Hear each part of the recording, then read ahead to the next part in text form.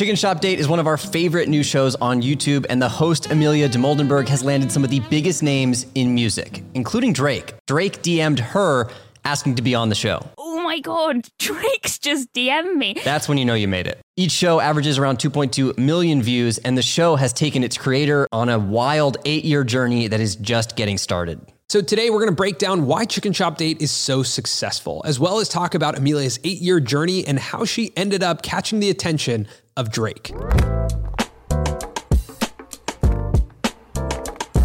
One of the first reasons why this show is so successful, I think, is because it just opens straight up into conversation. It just gets going. I'm a really big fan Thank you. of chicken nuggets. Here's the thing about YouTube. The title and the thumbnail essentially give you the context to what you're clicking on. So once you click on it, you don't really need additional context, which I've been thinking about a lot for our show because we have a talk show. But for hers, what I thought was so powerful was you click on the episode, you're just in the conversation. She's not like, today we're here with Jack Harlow and we're going to talk about this. You're just in it. Right away, you can understand the tone. What's poppin'? Good start. Chicken fingers. That's great. Some hot sauce, and let's carry on. Oh, a little messy. So like a lot of the best interview shows on YouTube, like Hot Ones, I would consider one of the best shows on YouTube. There are multiple narratives that you're sort of tracking and that are driving retention. So for Chicken Shop Date, you have the basis here that this is an interview show.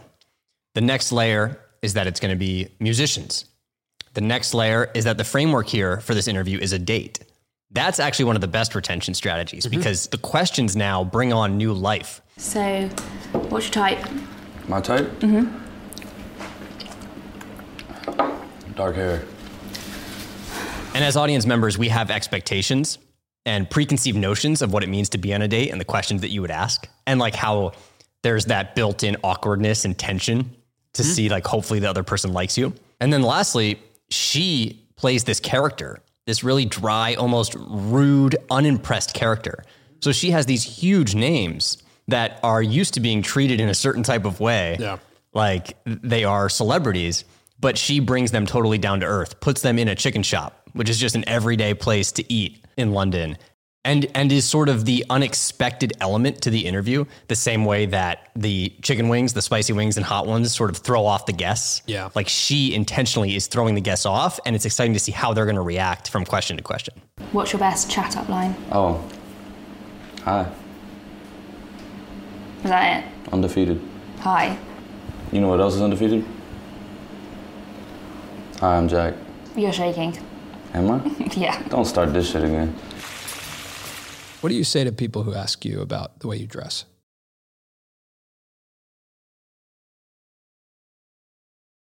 No one asks. How long does it take you to paint the gray into your beard every day? It's just natural. I don't paint the gray into my beard. Oh, it doesn't look real. That's interesting. The primary difference between this and Hot Ones is that in Hot Ones, Sean Evans has done so much research on the guest and holds them to such a high standard and asks them these questions that are just like almost respecting their journey so much because he goes so in depth. During a 2007 column that you wrote for Esquire, you wrote about the 6-4-1-5 chord progression being a way to hack or manufacture a hit. And I'm wondering from a music theory perspective, do you see any similar trends in 2018? Yes, there's a 1-4 happening right now. With her, she's basically operating in a way that she knows nothing about this guest, right? And she's just unimpressed with them. And it keeps you so engaged because you look at Jack Harlow or KSI and you expect them to be a certain way, and in the show, they're completely different. Yeah, but didn't you cry? But no, I didn't cry. You told me you cried. No, I'm pretty sure I didn't cry. I told you I didn't cry. I never cried. You see, now it looks like I did cry. You're taking something that's unrelatable in celebrity and making it relatable in saying it's a date at a chicken shop. Like, she does not play you or I in that scenario. She plays actually the complete opposite. Someone who's just not interested really in the person at all. You soul food and you eye candy. I want to meet you in Miami and I want you to meet my family. Okay, well, I'll check my schedule and see if I can. Let me ask you a question. Who would you want to see on the show? Oh, obviously everyone wants to see Drake. Yeah, I want to see Drake. I mean, she booked Drake, but then the pandemic happened. So it didn't work out. Oh my God, it's actually Drake. And it said, chicken shop date in Harrods, ? I was like, what? Oh my God, Drake's just DM'd me. And they were like, what? And then I was like, guys, everyone move. I was like, what do I reply? I was like, oh, what do I reply? And I just replied, let me check my schedule. Did you? Let me check my schedule. And then he messaged me saying, oh, I'm really sorry, but I'm not coming to London anymore. Oh, no. And I was like, oh, don't worry. That's absolutely fine. Oh, and it was all sorted and planned. And yeah, it was in. all planned. I think he told me like 2 days before. Recently, I think specifically with the Jack Harlow episode, her content and the show started coming across my recommended and my feed on YouTube. And that happens with a lot of big creators where you start to see a show and you're like, oh, cool. Like this creator just emerged. Mm-hmm. But then as you look into the story, and as we specifically looked into Amelia's story, this has a very long road. Like it was not at all. And this is the classic, like, oh, it wasn't an overnight success, but this really wasn't an overnight success. Like this took a lot of hard work to get here. And it's really funny. You just spilled some sauce on your sweater. Oh. Eating during the show is hard. She started this show in 2014. She has over 60 episodes now, major high profile guests. When I looked into her story, I think one of the most important things was that 8 years ago, she had a North Star goal in mind and she wanted to be the editor of Vogue magazine. That was like how I would introduce myself a lot. Like be like, hi, Amelia, and I'm going to be editor of Vogue. So she goes to fashion journalism school to embark on that journey. So when she was in college, someone recommended that she write for this youth group funded magazine called The Cut. And very, very small magazine. But because they knew that she wanted to be the editor of Vogue and that she had these interests, that was her first opportunity to actually bring this Chicken Shop Date series to life, but it was in the form of a written column. Having a North Star enables you to take swings. That's the most important thing, is that, you know, we heard Casey Neistat speak one time about this, but he talked about the career of being a creator is like being in a jungle and grabbing for a branch. And you grab for a branch and then that swings you sometimes forward, sometimes sideways, sometimes backwards. But the most important part is that you keep grabbing and you keep swinging. I don't even think you reach for a branch unless you have a goal in mind. And you're like, I'm trying to get somewhere. I know I'm trying to get somewhere. It's over there. So let me reach and grab and start creating and just start making stuff. I mean, for a long time, our biggest goal was to make a documentary. And today, what's funny is there's almost a form of that that's happening. We're covering creators, we're interviewing creators, and we're telling their stories. It's just in a different format than we thought. But when you look at Amelia, she had a North Star and wanted to be the editor of Vogue, right? Wanted to like cover celebrities. She's doing that, just not in that exact way. She took a bunch of swings and then ended up here, which is probably way cooler than she could have imagined. Oh yeah, and definitely. Same with me right now. I'm like, this is so cool. This is better than making one big documentary. Yeah, we get to do this every week. The second part of her journey that I found really interesting was that she identified a problem, and that was that music interviews were boring, and that the hosts often catered to these musicians, to these celebrities, and it actually did them a disservice because it didn't humanize them. So that was something that she noticed very early on, and that tone was injected into the Chicken Shop Date written series when she was doing it as a column. I think that's a really important part of developing a format, a show, or a YouTube channel, is actually asking yourself the question, does this solve a problem? Because if it truly solves a problem, then people are going to really like it, right? There's going to be a crop of people who wanted that problem solved. Like for us specifically, we felt like the stories that we're telling aren't being covered. Yep. Being a creator is one of the most desirable careers, and there's not a lot of coverage on the different roadmaps, not a lot of coverage on her 8-year journey and the lessons that you can apply to yourself. So we wanted to solve that problem through interviewing creators and developing a show where we can reflect on what's happening in the creator economy. So when she's writing for The Cut, she comes up with this idea that a date would be a funny framework for an interview. And one of the members of the magazine suggested that this, fictional location for this interview should be at a chicken shop. And so that's where this initial series, Chicken Shop Date, started as a written column. And she did 10 interviews in written form over 3 years. So what she was doing there was developing a MVP, which is a minimum viable product. That's a really important term. That happens a lot in tech, right? Where someone just wants to get an app out and they're like, what's the MVP of this, right? Or it happens in startups. This is a startup. Like you're trying to get a show off the ground. What's interesting is it's a format. And what she did with the format was just make what she could at that time, which is written content. You start thinking about creating a new YouTube channel. At the end of the day, you're telling a story and you're developing a format. if you don't have the cameras, if you don't have the equipment, if you don't want to be editing video, but you think you could write something, then start writing. And that will hone the format, your craft, build an audience, and then you can convert that. But a lot of times people get stuck and stop because they're like, I want to be over there, but they can't get over there yet. You have to start over here, right? You have to start from what you have at your disposal, whether it's the phone in your pocket or, a pen and a pad. I think just start crafting your format. And then finally in 2014, she brought the series to video. And even that looks a lot more raw and less polished than the episodes are today. To give everyone a frame of reference, we recorded this podcast as an audio podcast for 4 years until we turned cameras on it. And if you see the first time we put cameras on it, it also looks a lot more raw. And we weren't doing it on our main YouTube channel. We were just testing. And then we decided to convert it over. And so like the MVP was audio for us. The MVP was, hey, let's just record every week and start to figure out this format. And that took us a long time to bring it to video. I'd done a lot of the column already, and I was in character then. I developed my character through the written column. And I always felt like I was performing even when there weren't any cameras there.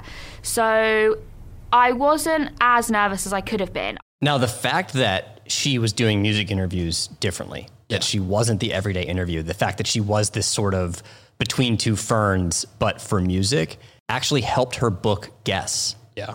In one of the articles I read, it said that music managers often would say to her, like, this is different. We've never seen anything like this before. So we want to be on the show. And that's what we call a wedge, where a creator focuses on a small section of the niche to hone their format in order to capture eventually the attention of the entire niche. I think that Jeff's Barbershop is another great example of like a show that's in the same genre, and seeing, a UFC fighter go on that show last season in Francis Ngannou, like you get it. Like, can he go on fight podcasts? Yeah. And he probably does go on tons of fight podcasts. But when someone says, do you want to go on this haircut show where like crazy shit's going to be happening? It's going to put you out of your comfort zone. It's going to show you in a completely different light. What are the layers that you put on top of the format that make it different? That's a little more exciting. That's more different. That's like, oh, Francis is going to be shown to a new audience in a totally new way. That's exciting. And these shows like Jeff's Barbershop or like Chicken Shop Date, they're unique to the audience, but they're not unique across all of entertainment. She says that like she pulled a lot of inspiration from Between Two Ferns. Have you ever thought about for show business changing your name from John Hamm to like something like John Sausage?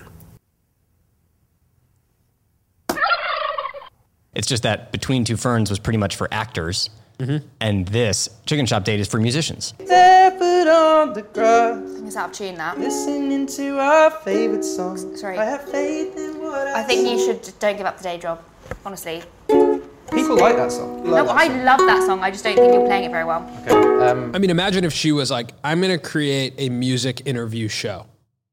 Period.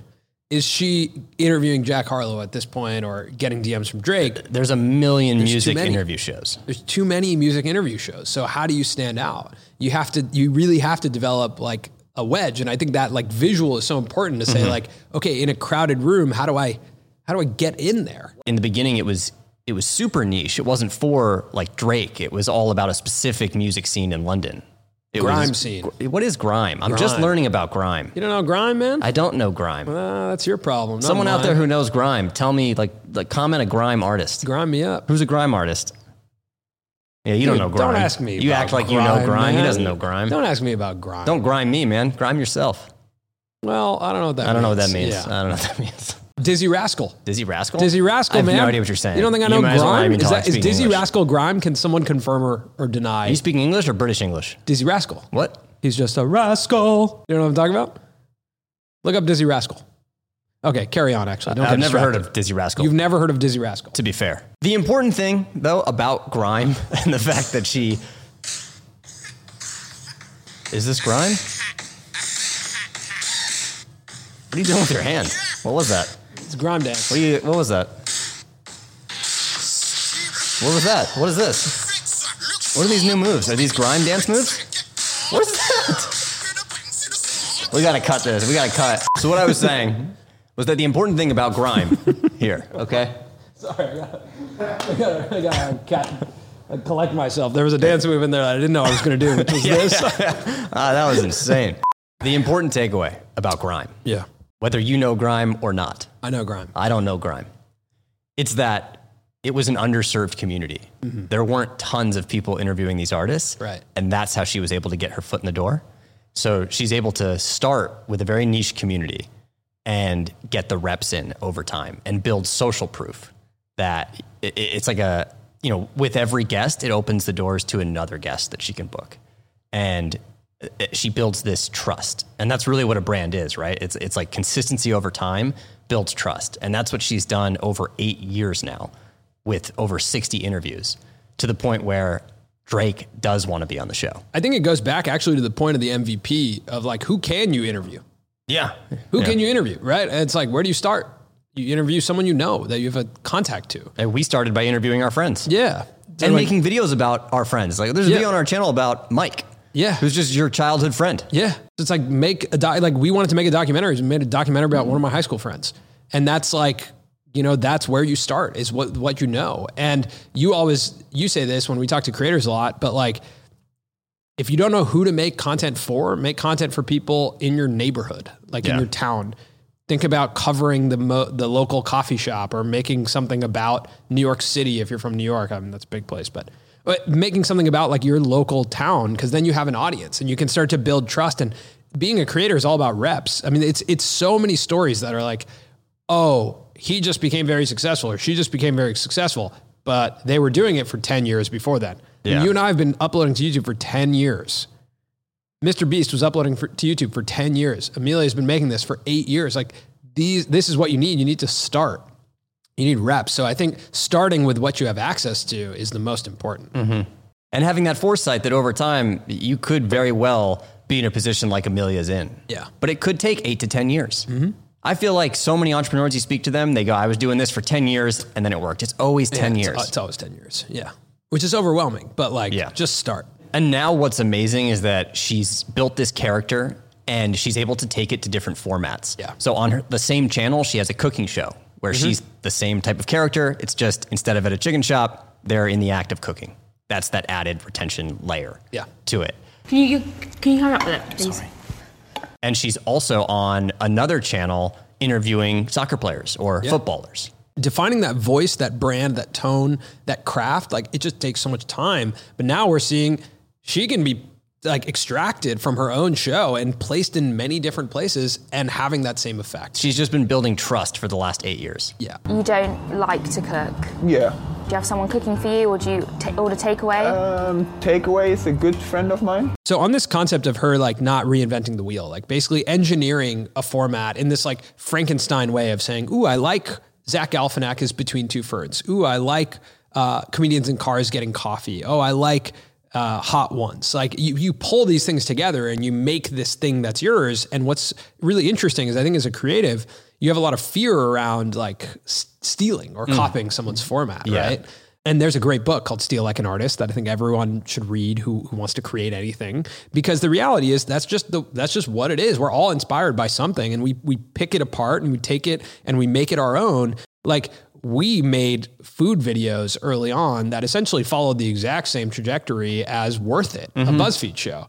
And that format was really good. And we just picked that format and kind of engineered our own version of it in LA and tried to make a food show. And I think if we kept on that path, we would have found something that was unique to us. This show does remind me so much of Between Two Ferns. There's a scene with Jack Harlow where she just looks at him and she's like, do you read? Can you read? Do you? What the hell is this? And it's just such a funny scene, like his reaction to it. And it reminds me so much of a scene with John Hamm and Zach Galifianakis. It says about people in their early 60s. That just says, do you like websites? Do you like websites? Sure. Yeah. Yeah, I heard that you like websites. Yeah, the cadence is super similar in that instance. The cadence is really similar. So you can see she actually was really inspired by this. Like that works. Like that comedy works. I just love how true to her brand is, that even at this point, she's built the social proof. She's built the trust. Drake wants to be on the show. He DMs her, chicken shop date at Harrods. And she says, I'll check my schedule. Like even in a text back to Drake, you're still getting the experience of being on the show with her. She's in her character, which is so cool. Full commit. Yeah, to full the brand. commitment. Full commit to the brand and to the character. Not like, oh my gosh, so exciting, Drake. Yeah. So Amelia, we'd love to be on the show. I don't think we would be on the show. Oh. We're not musicians. Not yet. That's true. Also, speak for yourself. We would love to have her on our show. I would love to have Amelia on our show. She also has such good merch. It's clothing and accessories and things that just look really cool. It's great graphic design, but then she also sells a postcard that invites someone to go on a date. Like you can invite, you send them this postcard, you give it to them. That's so good. It's asking them if they want to go on a date at a chicken shop. You know, the one thing that we didn't cover that I really like about the show is how short it is. It's just the best stuff. It's not everything. It's so important because that keeps retention really high. And you have Jack Harlow sitting and you have him for an hour. You think in your head, you want to interview this guy for as long as possible and you want to put out as much as possible, but they're just cutting the best moments from the show. Yeah. And that's a really important thing. That's like, we're only going to put in what was funny. Whereas you feel as a filmmaker, as a creator, you're like, I want to show it all, but there's so much power in brevity and there's so much power in leaving so much out. So I think like lessons for us that I would like to explore moving forward is how can we start in the middle of a conversation, because the reality is a YouTube title and thumbnail is the beginning of an episode. And then how can we explore extracting moments and having it just be, here's the best, the greatest hits of this conversation. Maybe that's not what our show is, but it's a really interesting thing to look at is how short she keeps everything. It leaves you wanting more. You could do that for our interviews with creators. Yeah. I think the challenge there is that comedy is much harder.